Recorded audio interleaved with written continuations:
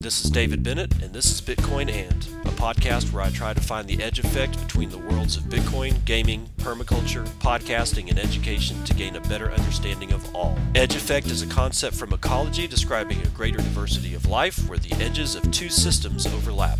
While species from either system can be found at the edge, it is important to note there are species in the overlap that exist in neither system, and that is what I seek to uncover. So join me in discovering the variety of things being created as Bitcoin rubs up against other systems.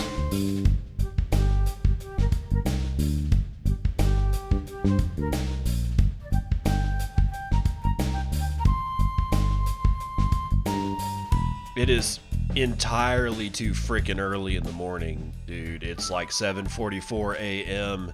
The 18th of August, 2020. This is episode 273 of Bitcoin, and I found out that doing any kind of online education for my children, because, we're not sure. We don't want to be idiots about it. We're not terrified or anything, but figured we could keep them out for the first 6 weeks. But now I think I just want to pull them out all together and homeschool their ass. Because I just looked at what it is that they'd have to do online education for the independent school district out here. And it just makes me cringe just thinking about it.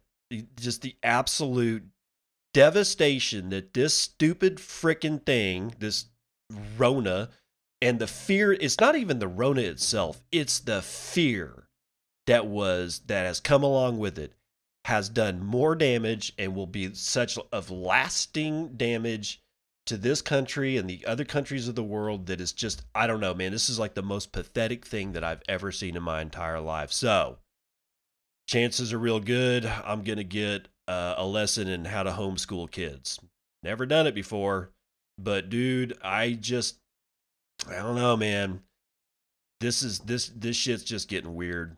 It's just, I don't know. It's just too weird. Anyway, that said, see, is there anything else? Let's do, there's a fun fact. The Bitcoin.org domain name was registered on this day in 2008. That comes from Interdax. That would be at Interdax on Twitter. So that's kind of an interesting bit of history there. Let's see. What do we got here? Kalara Baneo. That would be KALARABONELLO, says, blows my mind that every time I go to buy Bitcoin, there is some sucker willing to sell it to me 24 hours a day, 7 days a week. Unbelievable. It is actually unbelievable that there is suckers out there willing to sell, but in the exact same vein, it means that Bitcoin is the most liquid asset available in this new economy and what is to come. It's so liquid it's not even funny. There's always going to be some idiot that wants to go into shit coinery and will be more than willing to sell you their freaking Bitcoin so that they can get cash, so that they can go buy Doge or Litecoin or, God forbid, this shit show that is Ethereum. It's amazing, but the liquidity is actually good news. The fact that there's so many dumb people out there, not so good news. Also in the community, it is happening, bro. Citadel21.com at CTDL21, the numbers 21 on Twitter, says that this Friday, the 21st, so it's coming up, alongside the release of Volume 5 of Citadel 21, we opened up orders for Volume 1 of the Citadel 21 physical magazine, final design sent to print today. Limited to 500 copies. Make sure to snatch a piece of Bitcoin culture history. We're excited. So the guys over at Citadel 21 have sent their shit onto the printer. Oh, well, it's not shit. I mean, come on. This is a really good publication. And it's going to be, I'm really excited to see it in physical form. I am probably already too damn late to get one of the 500. So I may not very well be able to see it. But I'm excited, and I'm excited for them because they made it happen. They're putting out a physical magazine, which is just, that's so analog. I love how that the people in this space are like going back into earlier technologies and grasping those and pulling them forward. I love that because that kind of mix of technologies of old and new and future, I honestly think that that's the way it should be. I keep thinking of, like, I don't know, man. It's like I threatened to write a fiction book about, I don't know, like some kind of pastoral piece about, I don't know, life on the farm or something like that. But embedded in that farm is like just sick technology. Like, instead of just turning cattle out, out onto the fields or whatever, there's like I don't know, a team of drones that act as sheepdogs that keep the cows together so that they mob graze, and you can go and take them from remote and put them anywhere you want, simply because the drones annoy the cows while they're flying and annoy them to a new spot and then stop annoying them. I mean, like, the marriage between the very, very, very old and the very, very, very new, honestly, I think is the way to go forward. If we just leave all the old technology like physical magazines behind in the dust, we're not going to be better people for it. So go to citadel21.com, grab your volume 1 Citadel 21 physical magazine, and let me know how you like it, because I wish I had one. Now, a story. It's a story from Sahil Bloom talking about an onion trader in 1955. If you didn't see this on Twitter, of course I do, because I don't know, married to it, I guess. This is actually really interesting. In 1955, an onion farmer from New York made a fortune cornering the market for onions in the United States. By the time he was done, there were literally onions flowing through the streets. Vince Kasuga fancied himself as more than just your average onion farmer. He had a productive 5,000-acre onion farm in Pine Island, New York, but it was his side hustle, trading in futures markets, that would make him famous. Futures markets offered a way for farmers to hedge their risk. They could execute a contract to sell their crop at a fixed price at a later date, removing the risk of price fluctuations. But Vince was more interested in using futures for speculation. He wanted to get rich. After some unsuccessful episodes trading in wheat futures, Vince had a revelation. He knew all there was about onions, so he should be trading onions. He would pull off the greatest onion trade of all time. The idea was simple. He would corner the entire U.S. market for onions. Executing against it was not. To pull it off, he would need to own the vast majority of all harvested or in-ground onions in the country. But Vince thought big. He and his partners began buying onions. They built secret warehouses across the country, buying and storing millions of onions. But this only covered harvested onions, which was just one piece of the market. So they began buying up futures contracts, essentially taking ownership of all U.S. onion harvests. By the fall of 1955, Vince Kasuga had a stranglehold on the entire market for onions in the United States. Most importantly, no one knew it. With this control, Vince Kasuga could move onion prices as he pleased. Now it was time to get rich. He called a meeting with the VPs of the onion market, essentially telling them, I own you. Oh, sorry, not VPs, VIPs of the onion market, essentially telling them, I own you. He could spike or collapse the market on a whim. They had to comply. They agreed to purchase 9 million pounds of onions at a price he liked. But Vince had one more trick up his sleeve. That's right. He flipped and began making secret bets against the price of onions, shorting futures. What does this sound like? By spring of 1956, he had built a massive short position against onion prices. The trap was set. He emptied the onion warehouses, loaded up trucks, and flooded the entire market with onions. With massive truckloads of onions arriving at the futures exchange all at once, the price of onions began to plummet. No one wanted to get stuck with all of those onions. The trucks dumped their loads. There was literally onions flowing through the streets. The price of onions collapsed, falling to 10 cents per 50-pound bag, less than the price of the plastic bag they were in. Vince cleaned up. His big short on the onion market had netted him $8.5 million, the equivalent of $82 million today. Not bad for an onion farmer.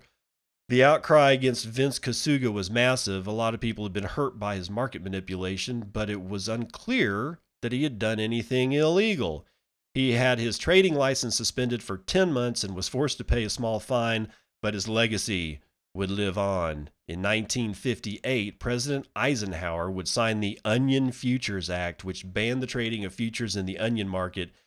To this day, onions are the only agricultural product specifically outlawed in this manner. And so, the legend of Vince Kasuga's onion coup lives on. Sell, sell, sell. Yep. Sell, sell, sell. That's almost exactly the same play. Exactly the same play that Goldman Sachs was doing on the CDO contracts and whatnot during the whole run up to the 2008 collapse. It's almost the exact same thing, man. It just goes to show times may change. Generally speaking, people don't. That's going to do it for the community news.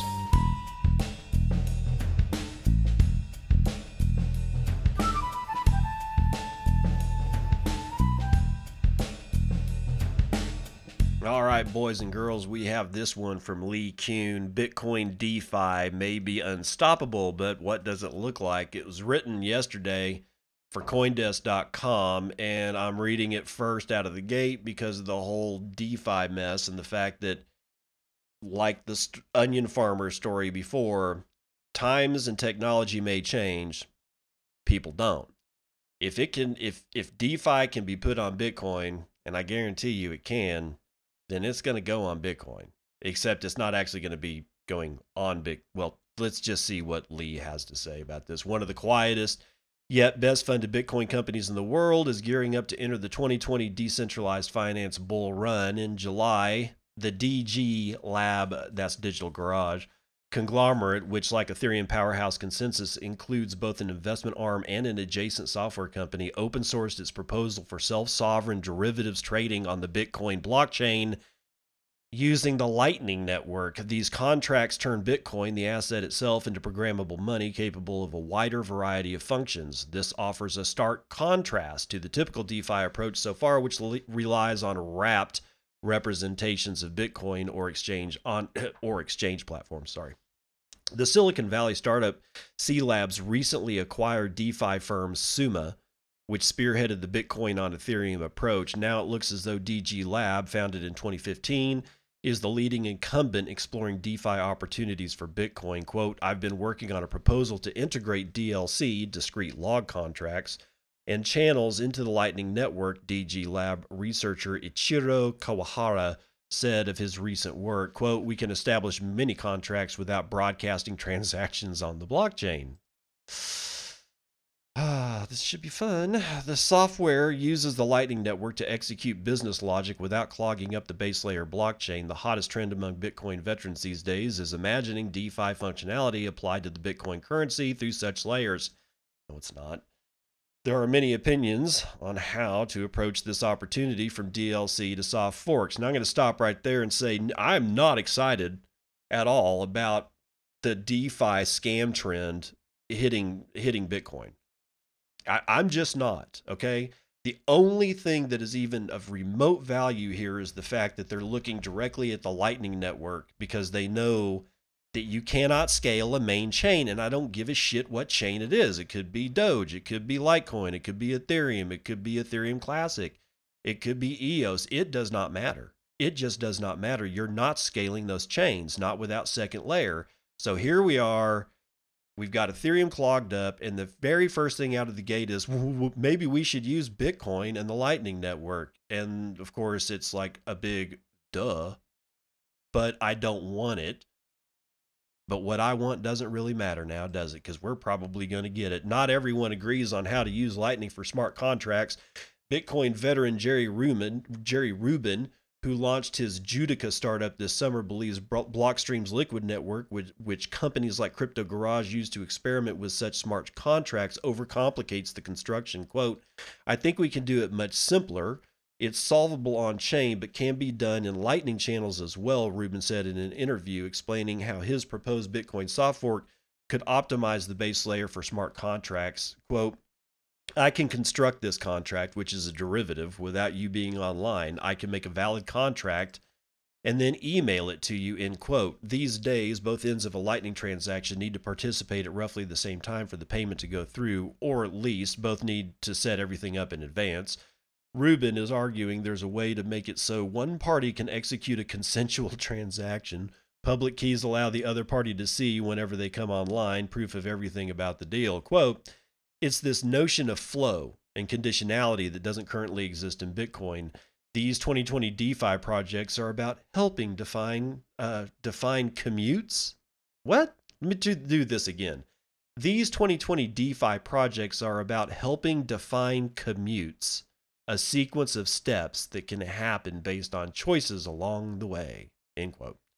There are enough engineers working on DeFi options for Bitcoin that one of them might technically work, even if socially it doesn't catch on. Only time will tell which ones find product market fit and how that may or may not spur crypto adoption. Stepping back, the DeFi bulls at DG Labs fund raised over $93 million in 2019, and according to the firm's blog post, are raising a second fund in 2020. The fund invested in DG Lab, the separate namesake startup, which simultaneously attracted investors from Japanese enterprises, including the e-commerce giant Kakaku.com and the telecommunications provider KDDI. Meanwhile, the DG Lab fund itself invested in River Financial, Arwen, Blockstream, and Curve, to name a few, in addition to startups in adjacent sectors such as AI and security. Quote, we have several startups that are working with DLC. For example, Sured Bits is one of the key players in this field, and we are working closely with them, said Shunichi Kimuro, probably butchered, senior manager at DG Lab Fund. Quote, we wanted to show what is possible using the Bitcoin protocol by using our peer-to-peer derivatives. Derivatives. Yet another startup called Crypto Garage, in which DG Fund did not invest directly, is using Blockstream's Liquid technology to explore this type of smart contract software. Quote, you define the outcomes of your contracts and create a transaction for each of the outcomes, and it can only be unlocked with one of the outcome transactions or with mutual agreement between the contract participants, Crypto Garage engineer Thibaut Lagouille said in an interview. Rubin pointed out that even if he disagrees with Lagouille on certain aspects, these Bitcoin projects have much more in common with each other than with Ethereum DeFi projects. See, we're different but the same. Quote, there's a really big gap between DeFi as Ethereum is trying to do it in P2P finance. Uniswap is really great, but they tokenize their liquidity pools. We Bitcoiners are talking about finding a way for people to work directly with each other, Rubin said. Bitcoin DeFi projects aren't using representatives of Bitcoin. They want to enable traders to do tasks directly with Bitcoin. Quote, there are about 20 people in the Bitcoin community working on tools, applications, and specifications for discrete log contracts, including at Sured Bits, Lagouille said in an interview. Traders don't have to involve an exchange. It appears as though Ethereum DeFi advocates offer a different interpretation of decentralization than their node-obsessed Bitcoin brethren. Bitcoin advocates are focused on every user being able to participate in the network by running their own full financial stack. I like that term, full financial stack. Good job, Lee. I'll give her that one. While Ethereum fans are more focused on the ability to offer their services from any data center around the world. Oh, God. Bison Trail CEO Joe Lauz said his infrastructure startup can easily move accounts across borders thanks in part to a distributed team. This, from his perspective, is a slightly decentralized step away from Silicon Valley norms. Quote, if Amazon said you can't run nodes, for example, we can very quickly and seamlessly move our infrastructure to other cloud providers, he said. Everyone at the same time would have to say the blockchain network is something we don't support across the internet, end quote. Whatever the hell that means. While Ethereum DeFi experiments attract quick flashes of capital, losing considerable sums as advocates iterate, Bitcoin DeFi experiments seem comparatively modest, yet veterans know not to underestimate the Bitcoin development scene in Tokyo, home to the creators of self-sovereignty experiments, including BTC Pay and DG Labs.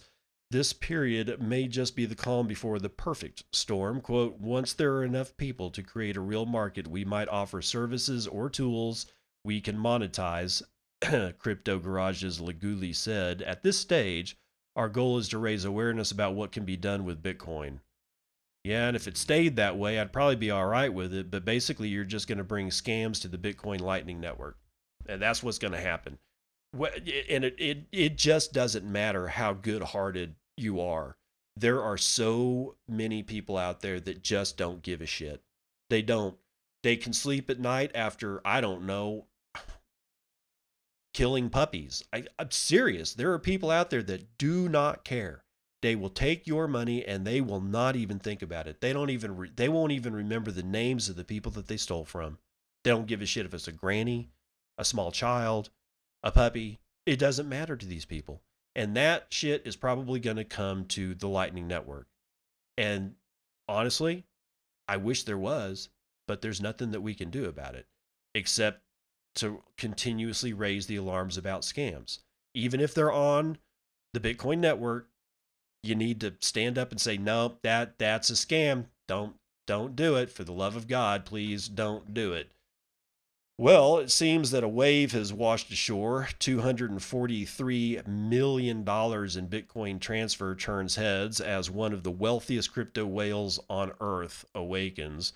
A huge Bitcoin transaction is causing a stir. A big-time anonymous crypto holder just moved all of the Bitcoin in one of the richest wallets in existence, sending 19,722 BTC worth more than $243 million for a fee of $139. Of course, this is out of the Daily Hodl, guys. So as you imagine, it's the Daily Hodl staff writing it, and it was in fact published this morning.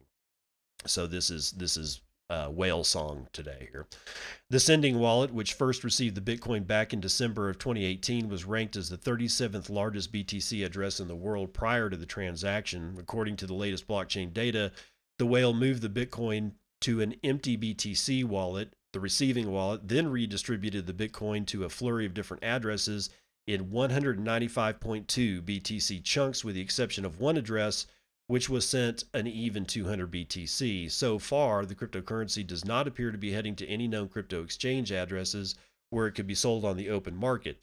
Since none of the addresses have been identified, it's unknown if the BTC belongs to an early investor or an institution managing large sums of cryptocurrency. Data from the crypto analytics firm Glassnode shows the number of Bitcoin whales in existence has been on the rise since January, hitting a peak last seen in September of 2017. So there's your whale sign, and that's a big one.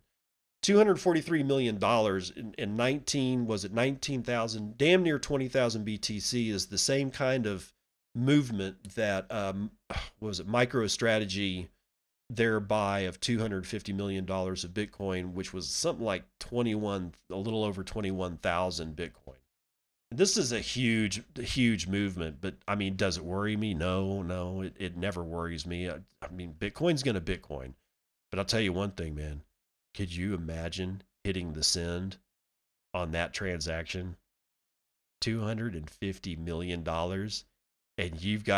and it's being done by a mouse, well, maybe not a mouse, maybe just a CLI interface. But at one point or another, you're going to hit either a mouse click or a single button, and that $250 million just goes away. And no matter how many times I make a transaction, it always freaks me. I mean, if it's $20, I don't worry about it. But if it's like, I mean, if I'm sending like 400 when I bought my ticket for BitBlock Boom, and I'm sending like $400 across the wire, I'm like going, I mean, it doesn't matter. It doesn't matter my confidence level. I'm always going to get kind of freaked out. But $250 million, damn, dude, you got to be on par with Dave Portnoy to do that shit. And Dave Portnoy has taken a 180 on crypto and has begun shilling shitcoins. Felipe Arazo is writing this one for Cointelegraph sometime yesterday. Following his recent educational foray into the world of blockchain, Barstool Sports founder Dave Portnoy now appears to be promoting crypto pump and dump schemes by shilling low-cap altcoins. Who would have guessed? Posting a number of videos on Twitter, Portnoy stated that he had found a new altcoin that I'm interested in, but wouldn't disclose which crypto it was yet. He reasoned that he didn't want people to buy it before he did. He later tweeted that he had diversified some of his crypto holdings into the altcoin Orchid, which he referred to as the shitcoin OXT, adding that orchids never die. Portnoy expressed an interest in crypto pump and dumps, noting that it's encouraged and can be done all day long. Satoshi Flipper, a crypto influencer known for his analysis, warned people to be very careful with Portnoy's words because he doesn't know anything about crypto. The Barstool Sports founder recently posted a video of his meeting with Tyler and Cameron Winklevi, or Voss, the founders of Gemini Exchange. The twins met with Portnoy, apparently in their rowing costumes, in order to explain Bitcoin in a way that he would understand. And of course, they immediately started shilling shit coins and like they got him into Link, and they started talking about crap being built on Ethereum. And I mean, honestly, if it wasn't for the fact that I know that I kind of, it's not that I know, I got a gut feeling about Dave Portnoy and all this. I'll talk about it in a second. But if I didn't know better, I'd say that he never had a chance by asking Cameron and Tyler Winklevoss to come and do this to him. But I have a gut feeling that Dave Portnoy does know better, and that he's going to use this as a platform. He may be interested a little bit in cryptocurrency, but I guarantee you the dude's got enough money to have a bit of fun. And one thing that I know about Dave is that he seems to like having a bit of fun. But let's do this one. The road to Bitcoin hegemony. Obi Nwasu is the CEO and co-founder of CoinFloor. Okay, so, and he is writing this one for BTC Times. So let's get into it. Oh, when did he write this? No, yesterday. Welcome to the road to Bitcoin hegemony, a weekly analysis of the most important developments in Bitcoin and why they matter in Bitcoin's journey towards monetary dominance. This is the column that he writes for BTC Times. I don't know how many times he's going to write it because BTC Times is brand new, but hopefully it'll be long. I kind of like the guy. We often talk about Bitcoin as if all the hard work had been done already, and from a technical point of view, that's mostly true. When it comes to maturity, resilience, stability, and community support, no other cryptocurrency comes close. But there is one big issue that still looms over our industry: adoption. Sometimes it seems like we're on a mission to convince each individual consumer about the benefits of Bitcoin, things like the ability to be your own bank and hedge against disasters in the traditional financial system. As an industry, we've had some notable successes in this regard. Just look at the number of over 55s, the most financially savvy of all the generations, who now hold Bitcoin. But we still have a long way to go before Bitcoin achieves universal acceptance as a sound investment. This is why the recent MicroStrategy announcement that it is investing $250 million in Bitcoin is so significant. Let me explain. The most important thing about MicroStrategy's announcement is that this is a company with no prior skin in the crypto game. They are not evangelists, nor are they investing because they believe Bitcoin will bring about a better world. MicroStrategy's own statement said it all. For them, Bitcoin provides a decent hedge against inflation and the prospect of earning a higher return than other investments.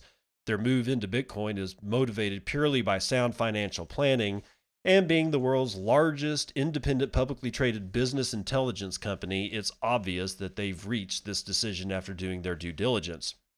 MicroStrategy must have known that their decision would make waves, being the first billion-dollar company to tie its valuation to Bitcoin, but it shouldn't be a big surprise. At CoinFloor, we are seeing well-known brands, including those with no background in crypto, finance, or even tech, starting to make inquiries about making significant Bitcoin transactions. But how does this affect adoption?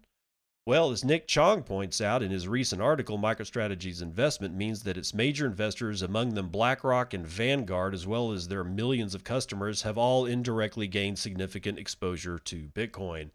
As the market expands beyond its core demographic of technology, crypto, and financial insiders, a trend that is set to increase dramatically over the coming months, we can see the beginning of a new route to its normalization and widespread adoption.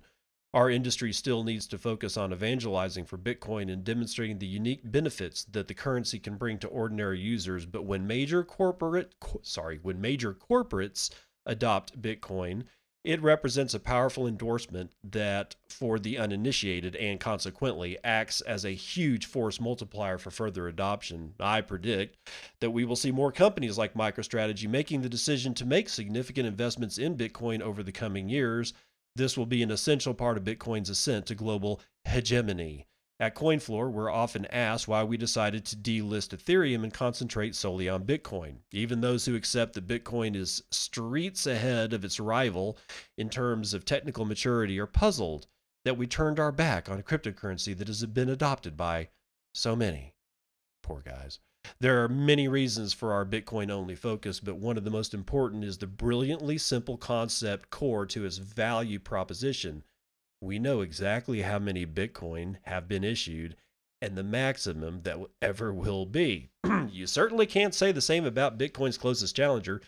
At the time of writing, the total supply of ETH on the Ethereum network is yet to be conclusively determined. This should be a big problem for Ethereum, and a member of the Bitcoin community has even put up a bounty for anyone who can develop an auditing script that can tell us just how much Ethereum is in circulation, and I believe that's Pierre Rochard, I'm pretty sure. But hang on, say the Ethereum evangelist, it's unfair to make comparisons with Bitcoin because the two cryptos are powered on very different philosophies. Bitcoin is digital gold, a commodity and high-powered store of value. Ethereum, meanwhile, was never meant to be money and is more akin to digital oil, whose most valuable use is powering a range of smart contracts. Here's the thing, I agree with them. Ethereum in theory, would that be Ethereum? I don't know. The whole thing's a theory. Has many exciting potential uses, but a replacement for fiat currency is not one of them. I've written about the competing philosophies of Bitcoin and Ethereum for some time now, but ultimately it's Bitcoin's killer app, its finite and transparent supply that means it will always beat Ethereum as a store of value, although one of my Twitter correspondents put it more pithily than I ever could. Yeah, I won't read that one. The problem is that Ethereum continues to be touted as a competitor to Bitcoin, something it was never really intended to be. If you don't know the original intent behind Ethereum, the clue's in the name. It was supposed to be an ether or gas that acted as a medium for decentralized applications. Even then, this use case also has significant risks that aren't shared by Bitcoin, and perhaps the greatest risk for Ethereum is obsolescence. Smart contract creators can choose between multiple and, in many cases, technically superior alternatives to Ethereum. That presents a big problem for Ethereum as an investment. Ethereum needs smart contracts, but smart contracts don't really need Ethereum. Ethereum is still the dominant force within smart contracts, but more sophisticated competitors may chip away at its hegemony.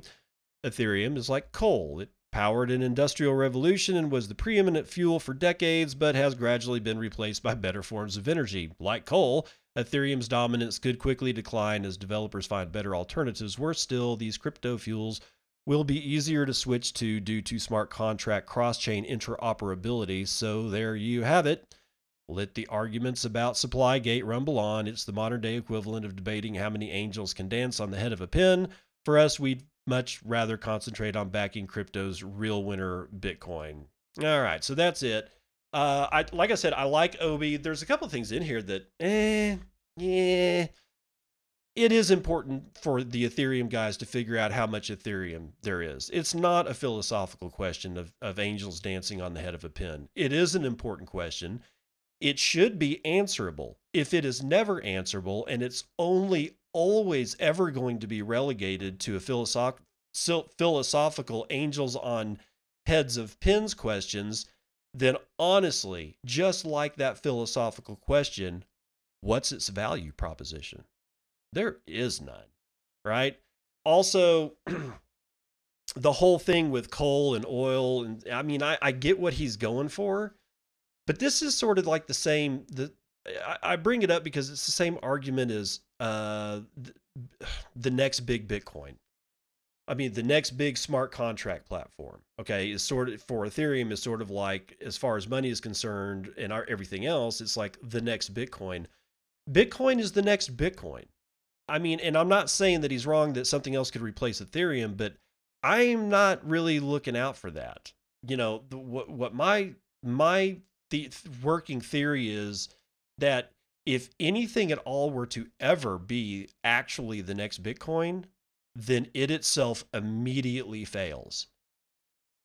And I don't know if you know what I'm talking about here, but the trust in everything is destroyed because if that were to ever happen, the very second that happens, I'm out. I'm done. I'm gone. I mean, I'm really, well, no, I'd probably wait around and figure out if the next Bitcoin was actually, had like massive adoption or whatever. But I don't think it will, because a lot of people are like me. They'd be going, okay, at this point, I don't know where to put my money. I don't know. I don't know what to do.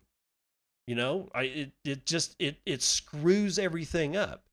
If it happens to Ethereum, I don't give a shit. But it's the only thing that I really care about here, of course, is Bitcoin. Except that I will talk about Monero, because of Monero, botnet steals AWS logins for crypto jacking. This one by Sharuya Malwa. I am always going to butcher that name. Writing for decrypt.co sometime early this morning, hackers are stealing Amazon Web Services credentials to deploy a new crypto jacking botnet, according to a report by Cato Security, a UK-based cybersecurity organization this week.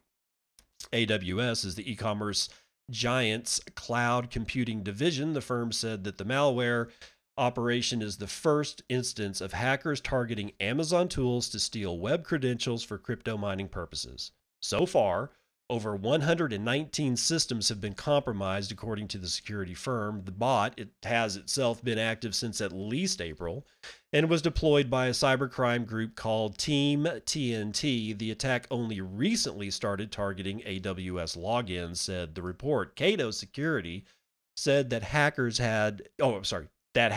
used exposed files containing plain text credentials and configuration details for the underlying AWS accounts and infrastructure as part of the attack. This allowed them to tap into Amazon's extensive and powerful computing resources to mine Monero. The botnet infects the system's Docker, a software tool to deploy applications to infiltrate computers that run on top of or use the AWS infrastructure. Once compromised, Team TNT gangs scan for exposed user credentials and other data copies and uploads both files onto a server that they control. Then they install a Monero mining botnet and get to work. Cato Security researchers noted the attacker has not yet used many of the stolen credentials as of August the 17th, but that doesn't mean the threat is averted. Nevertheless, when the attackers decide to do so, deploy the attack, Team TNT stands to seriously boost its profits, said the report. Quote, this is either by installing crypto mining malware in more powerful AWS clusters directly or by selling the stolen credentials on the black market, it said. At press time, the attackers have siphoned a total of 3 Monero, about $300, on the 2 known wallet addresses connected to various victim computers. However, Cato Security researchers said hackers may have made many times more as they control thousands of wallets. The attack joins another similar cloud computing-based attack that sees hackers using meme coin, Dogecoin, to keep their botnets running. Doge. Gotta love the Doge. Let's run the numbers.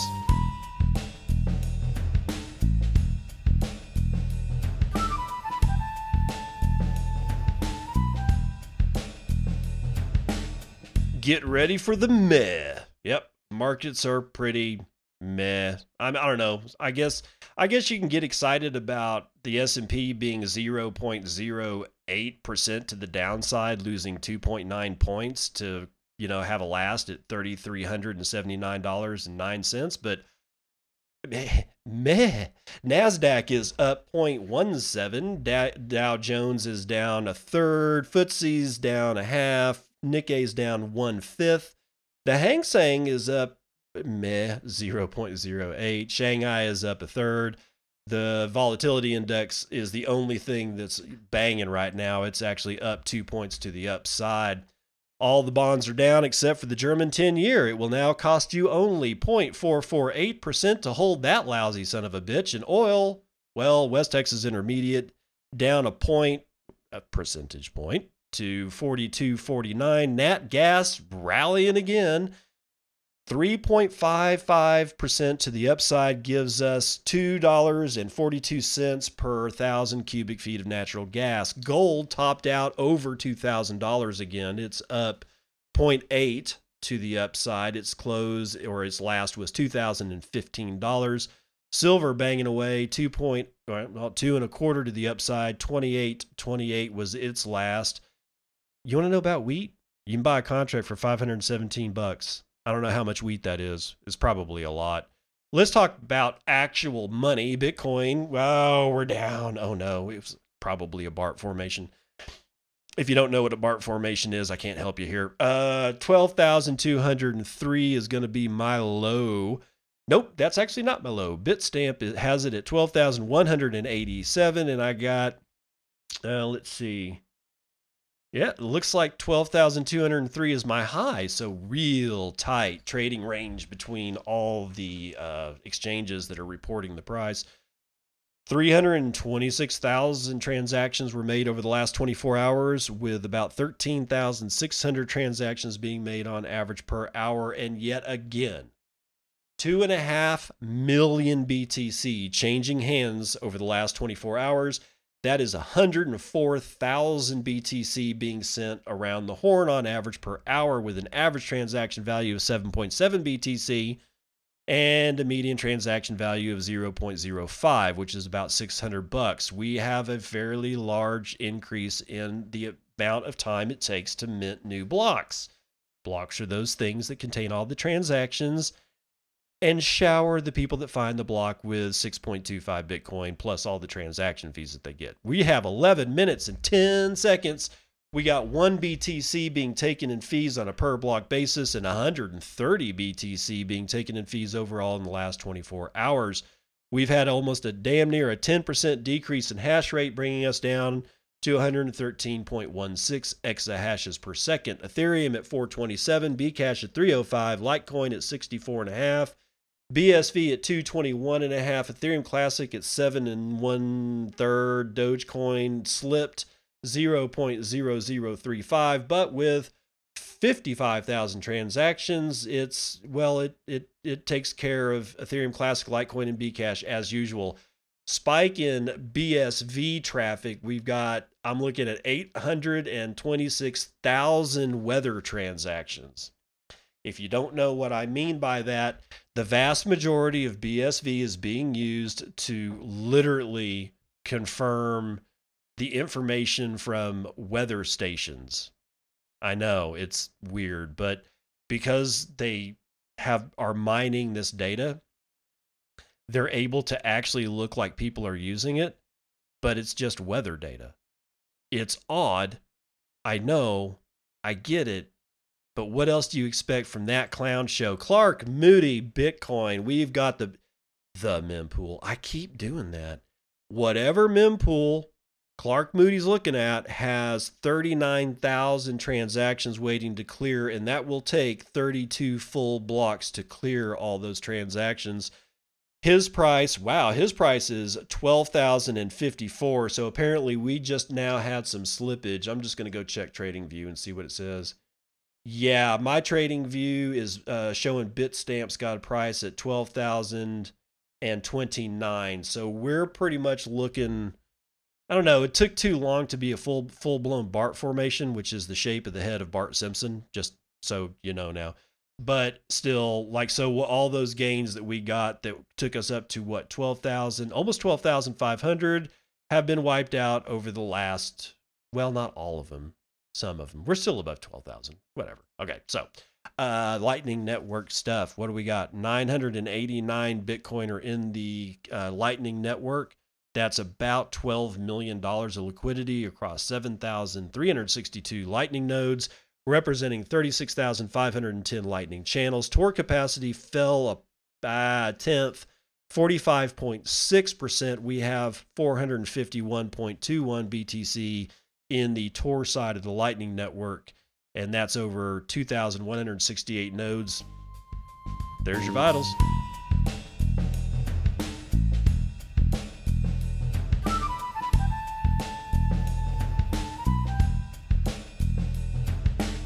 Welcome to part 2 of the morning roundup.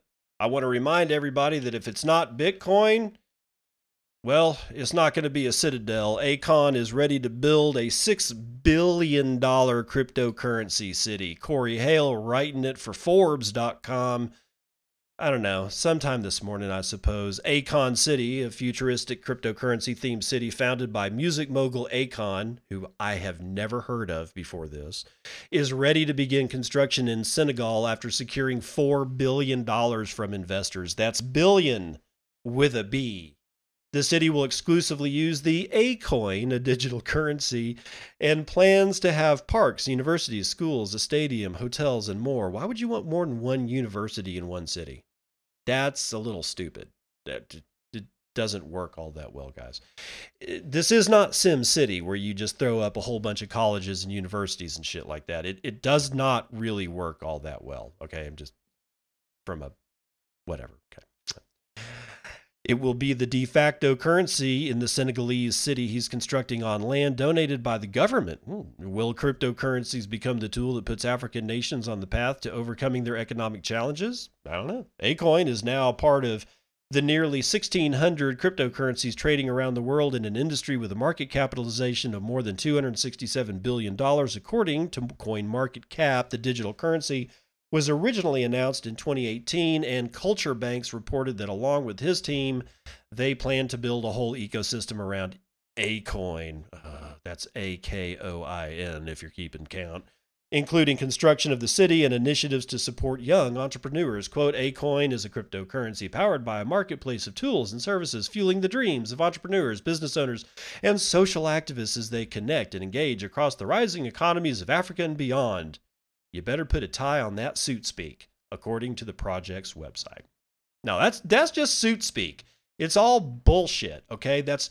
You hear anything like that from anybody, if they start spouting off mission statement and all that kind of crap, just check out until they're done, because it's all bullshit.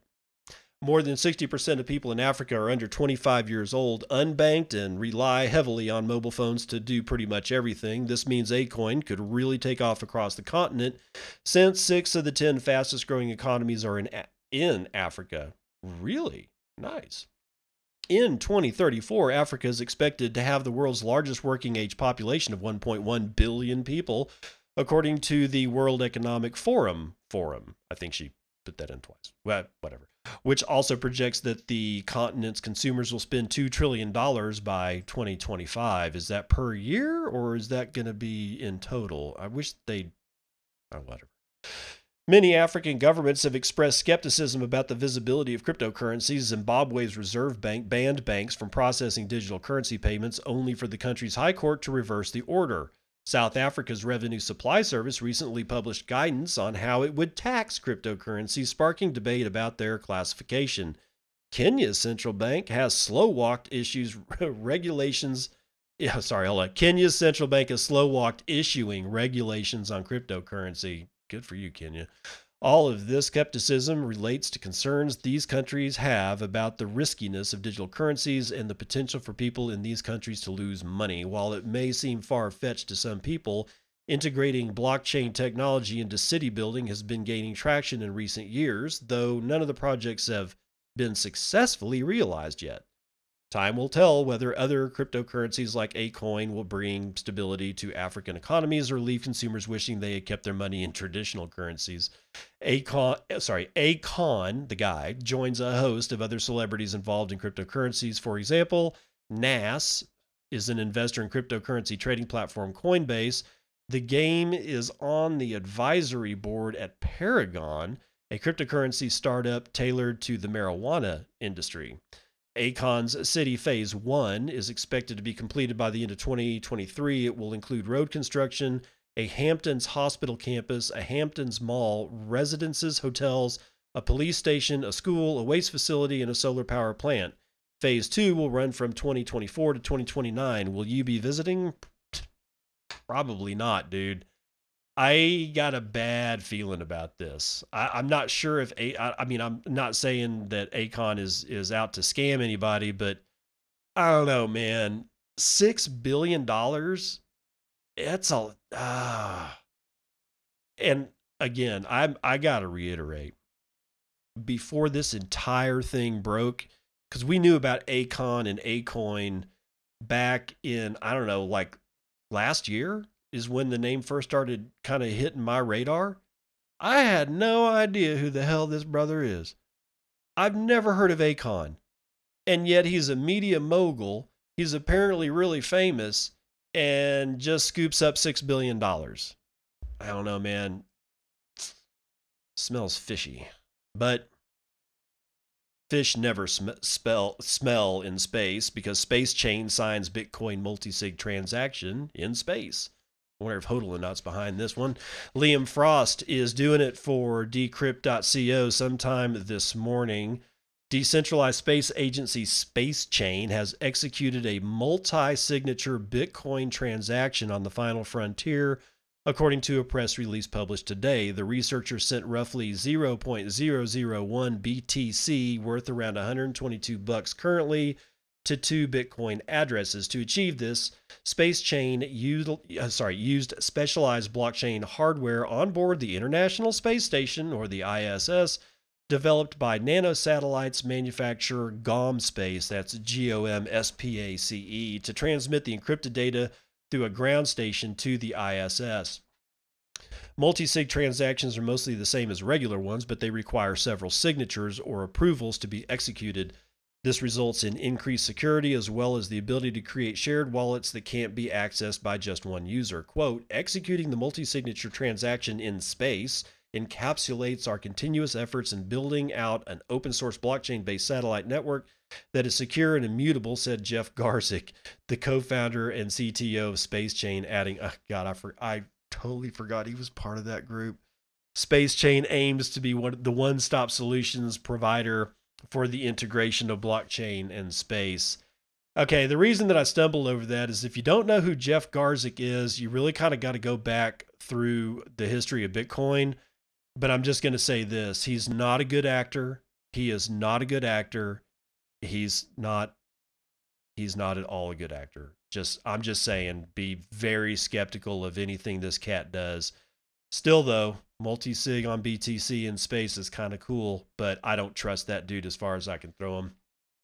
Supported by the European Space Agency's Kickstart Activities program, the project ultimately seeks to build new space-focused products and use cases for digital banks and fintech companies in the future. Quote, this milestone has built momentum for the use of space systems and services in the commercial market, and we are excited to further integrate our innovative technologies to help Space Chain achieve its goals in space and beyond. Suit speak. I'm telling you, man, suit speak.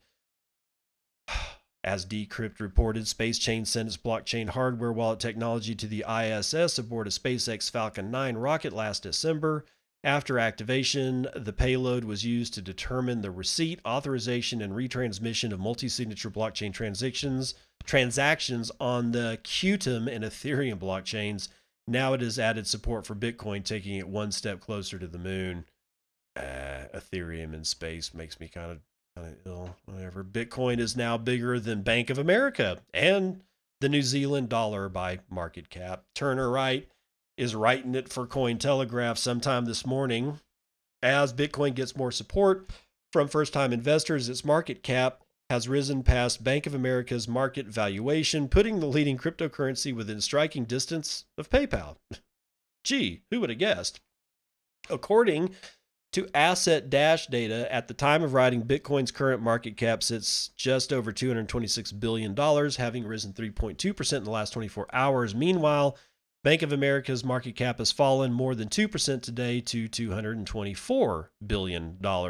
This bullish behavior from Bitcoin and slight drop in BOA means the analytics site ranks BTC as the 25th most valuable asset by market capitalization, just behind PayPal at $230 billion. However, Bank of America was not the only fiat-based institution to fall behind the crypto asset today, which reached a yearly high of $12,470. Fiat Market Cap, a site that tracks BTC's rise against major fiat currencies, states that Bitcoin's market cap now puts it ahead of the New Zealand dollar.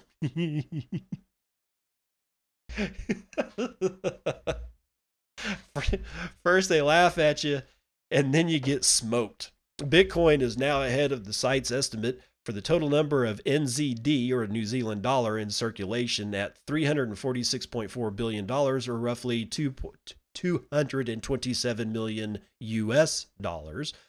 This would make Bitcoin the 34th most valuable of all the fiat currencies in the world. Bitcoin's price has grown substantially in 2020 as the Federal Reserve has pushed many controversial measures to lessen the economic impact of the pandemic, promoting prominent figures to finance to consider crypto for the first time. While billionaire Warren Buffett has made his feelings on cryptocurrencies well known, saying that they basically have no value, others, such as Morgan Creek Digital's Jason Williams, have predicted that Buffett's multinational conglomerate holding company Berkshire Hathaway could invest in Bitcoin soon. Oh, that'd be interesting. Williams said that young managers and analysts at the firm would make the decision to buy BTC even if Buffett were unaware of their actions. Okay, I don't think that's in the cards there, pal. They'd have to actually get a vote on that, I'm pretty sure. I don't think you can just go do shit like that without getting the axe. Buffett isn't the only billionaire to potentially consider crypto as a way to hedge his bets in this economy. Paul Tudor Jones, the founder of hedge fund Tudor Investment Corporation, is also still bullish on Bitcoin since revealing the crypto asset was part of his portfolio in May, and that would be anywhere between 1% and 2% that Paul Tudor Jones owns in Bitcoin, in case you're wondering what that number is. Another possible new face in the crypto world is, Barstool Sports founder Dave Portnoy, who recently spoke with Gemini Exchange founders Tyler and Cameron Winklevoss. With the assistance of the twin brothers, Portnoy purchased $200 in Bitcoin and $50,000 in some shitcoin, some of his very first crypto purchases. So there you go. Oh, God. Okay, so let me pause and just think about this for a little bit. More of a market cap than the New Zealand dollar, the entire country. You know, they always point at us and yell at us because we're using too much electricity. We use more electricity than all of Switzerland. And that's what makes Bitcoin more valuable than all the money in New Zealand. It really is just that simple, folks, and it's just going to get worse or better, depending on how you're looking at the situation. I wonder what a lawyer has to say about things. He's explaining why regulators might not come after DeFi. Oh, why? Because they're like horribly understaffed? I don't believe. Decrypt.co's Shaura Malwa, I'm butchering it again, is writing this one sometime today. Hundreds of millions of dollars bundled together in an obscure altcoin might just escape regulatory consequences because of their inherent structure, according to an attorney focused on the blockchain space. Colin Belton, managing director of legal firm Brookwood, said true DeFi projects present a different legal issue for lawmakers compared to ICOs, with the latter's centralized operators and issuance of security-like tokens largely absent in the DeFi space. Belton said regulators look at 2 points before assessing any business or transactional activity. First is holding an identifiable organization or operator liable for a crime, and second, avoiding any legal costs associated with violations. Quote, they take selective action against visible targets with hopes of making examples and preemptively deterring future violations. This lets them leverage up, so to speak, said Belton. But in the DeFi space, for the good or bad, both of these issues are absent. This makes them a difficult target, which is not the regulator's primary focus, said Belton. An example is Yearn Finance, the yield farming DeFi project, which is wholly governed by community members, the Wi-Fi token holders, or rather shitbag holders, and thus has no single operator to catch hold of legally speaking, even if project founder Andre Cronje is its face on social media. This means regulators cannot swoop down on Yearn Finance, even if it somehow undergoes a catastrophe affecting the millions of dollars locked in its liquidity pools. Quote, asking him, Cronje, or whatever his name is, if he's bankrupt might be salacious and interesting to some, or salacious, not salacious, salacious and interesting to some, but Wi-Fi will continue working in its current form regardless of his finances, noted Belton. He added, so while I could be wrong, I think people expecting regulatory action against some of these experimental, no pre-mine, no upgradable style projects are probably going to be waiting for a while, end quote. But that's not to say all DeFi projects are in the clear, especially those who slap DeFi as a buzzword on every conceivable application. I thought that was all of them. Belton said the so-termed decentralization flirts or projects that maintain critical infrastructure off-chain and whose founding team controlled the majority of tokens are similar to ICOs. Quote, arguments for normally regulated acts in DeFi are often, well, we don't control this system, but off-chain infrastructure gives regulators potential counters, he continued. Meanwhile, stablecoins find themselves on the same side, legally speaking. Permissioned stablecoins are also much easier for regulators to attack, especially where many custody funds in banks, said Belton. However, for now, there's no such imminent threat or legal discussion. But while stablecoins are at risk, new age digital farming might just be beyond the regulator's grasp in more ways than one. I'm going to agree to a degree.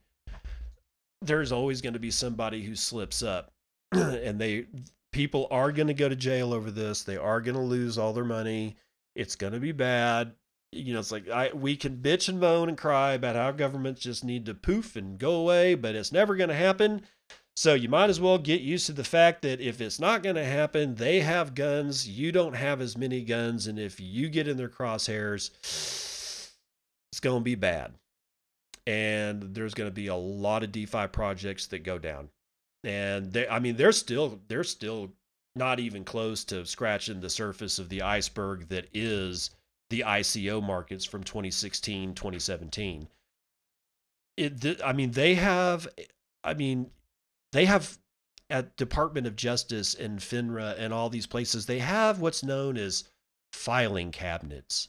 And it doesn't matter if the guy that put the first file in there dies, after 40 years, they're going to come after you because it's in the damn filing cabinet. They will find you. They will hunt your ass down. It's just going to suck for all the people that started a bunch of DeFi projects. It won't be all of them. Clearly, I do agree with this particular gentleman on some of these points, but of course not all of them. Now, the last thing to say about it is the fact that he echoes something that I say for a long time about how all the ICOs, and now you got DeFi in the mix, they all act as a blade of armor for Bitcoin. As the army that is federal government or whoever wants to come, the federal government is some other government, whoever wants to come after this shit, as their army marches forth and starts blasting away and wasting their ammunition, all they're going to be picking off is the little guys, the little ICOs, the little DeFi projects, and any idiot that they can find.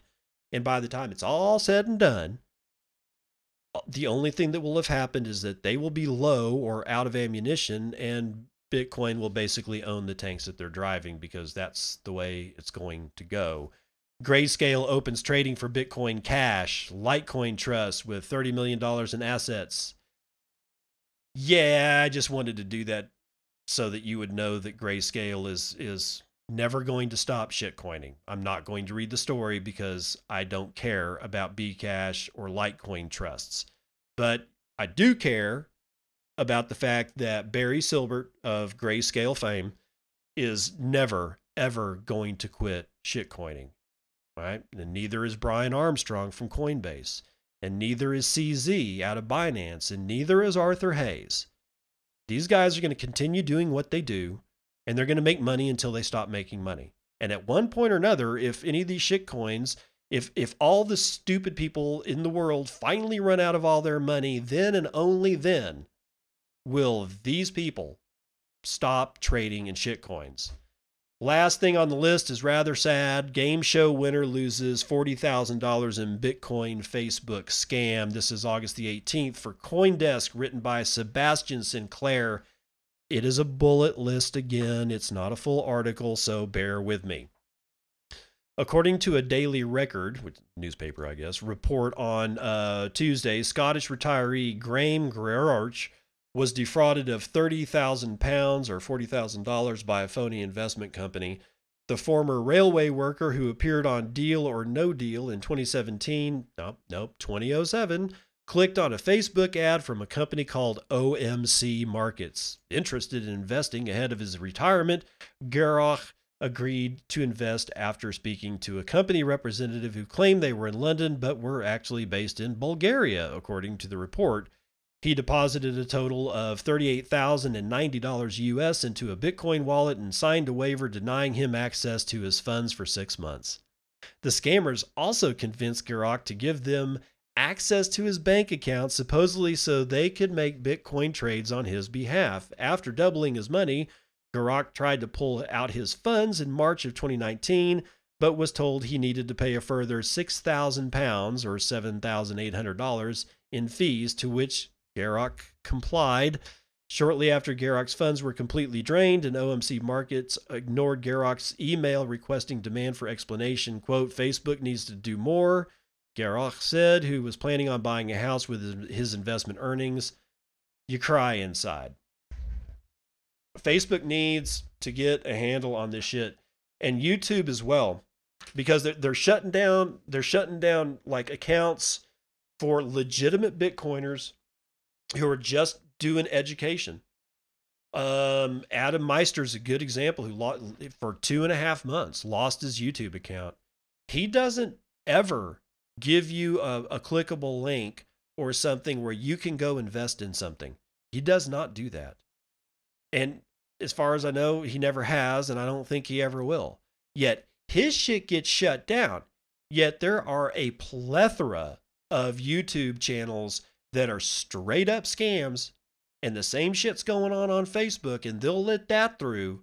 But legitimate educators in this space that actually know what they're talking about, no, they get their accounts pulled. What the hell's going on? That's going to do it for the morning round.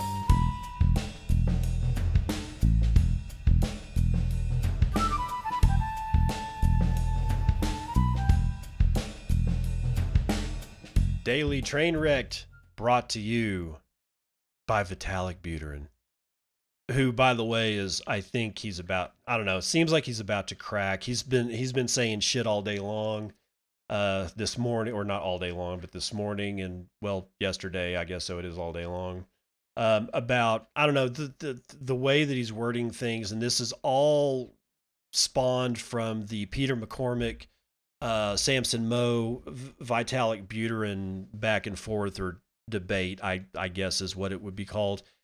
And I don't know, man, something seems to have shaken Vitalik, because he's making some fairly critical errors, pretty much a lot like this one. It says, well, Vitalik writes yesterday, by the way, I should also add that it was Bitcoin that originally enabled ICOs, not Ethereum. After all, what platform did the Ethereum ICO happen on?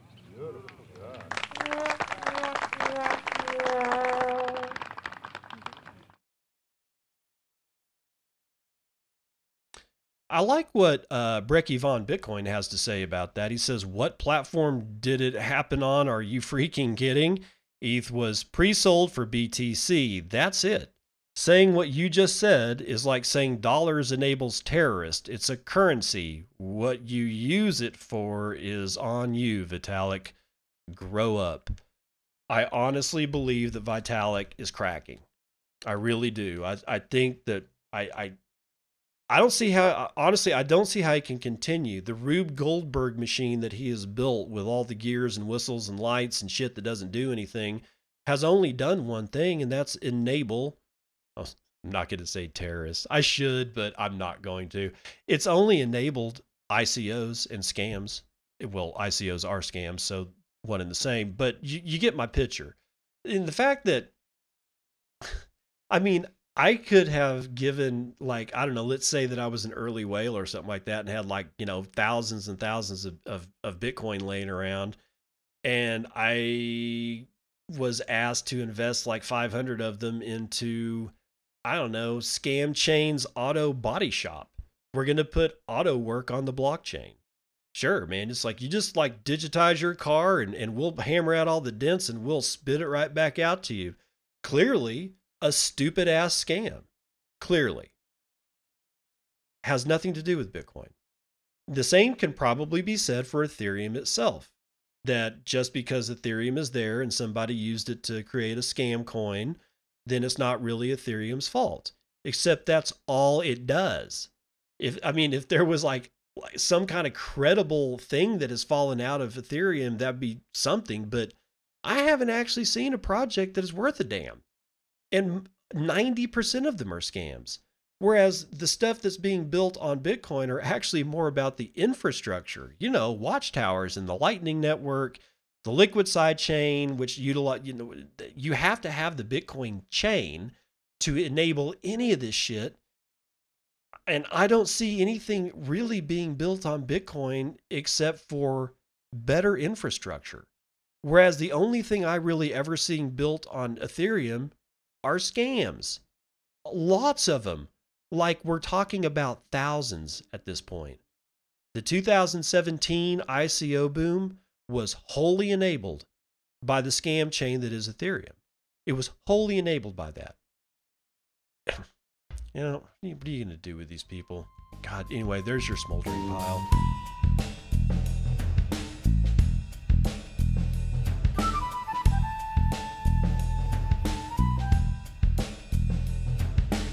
And lastly, we have your normal terrible joke. This one, however, is not pinned by me. We're going back to Dad Says Jokes for this one.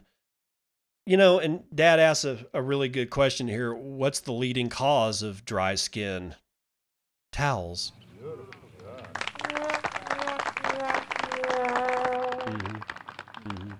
Yeah. That was short, sweet, terrible, just like I like them. Okay, so I don't know. I'm going to start making some statements about what the show's going to look like, because the whole kids having to be online for school, if I am not, able to escape that, that most likely it'll be hell, is what I'm saying. And I don't know what it looks like, because they got to be online. It's not like I got a house filled with computers or anything like that. So I don't know if I'm going to be able to do this where I cut it in the morning and have it out in the morning. I may have to do something like cut the show at night and then have it out, late at night, so that we're on the, when the sun rises on the East Coast, if I got any listeners out there, it'll be ready for the morning, but it won't have the morning news. It will have like last night's news. And I totally understand that kind of sucks. I like giving the freshest news possible, man. I don't like the whole stale stuff, but it may just have to happen until I figure out how the hell to extricate ourselves from the entirety of all the nonsense that has occurred since, what was it? I'm going to say the very start of the year, January 2020. It's been 8 months of just pure, unbridled, unfettered nonsense.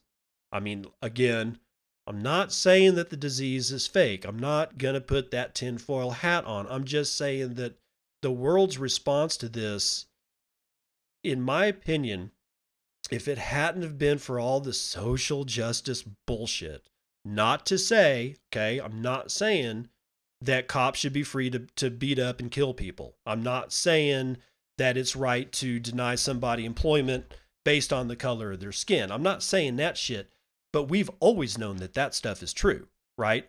But the narratives that have been wrapped around it for the last, my God, I think it's like we're going on 5 years of 100% total full tilt weirdness. And I think that the meme of that chick wearing yellow sitting down and waiting until they announce Donald Trump as president before she screams.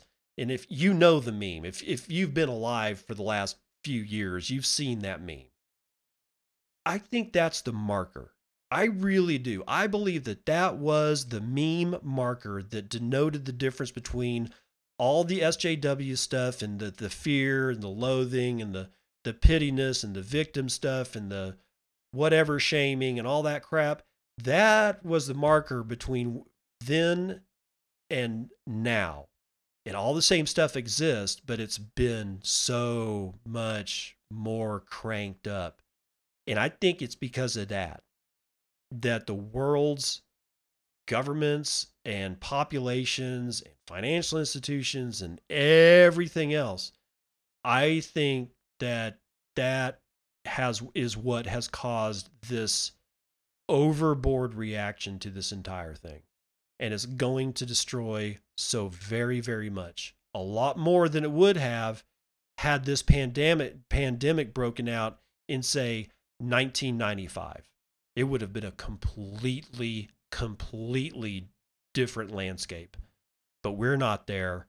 We're right here. All we can do is figure out what the hell we're going to do with what we have at the time we have it. So I'm just warning you. Things may be really weird for this show for the next, I don't know.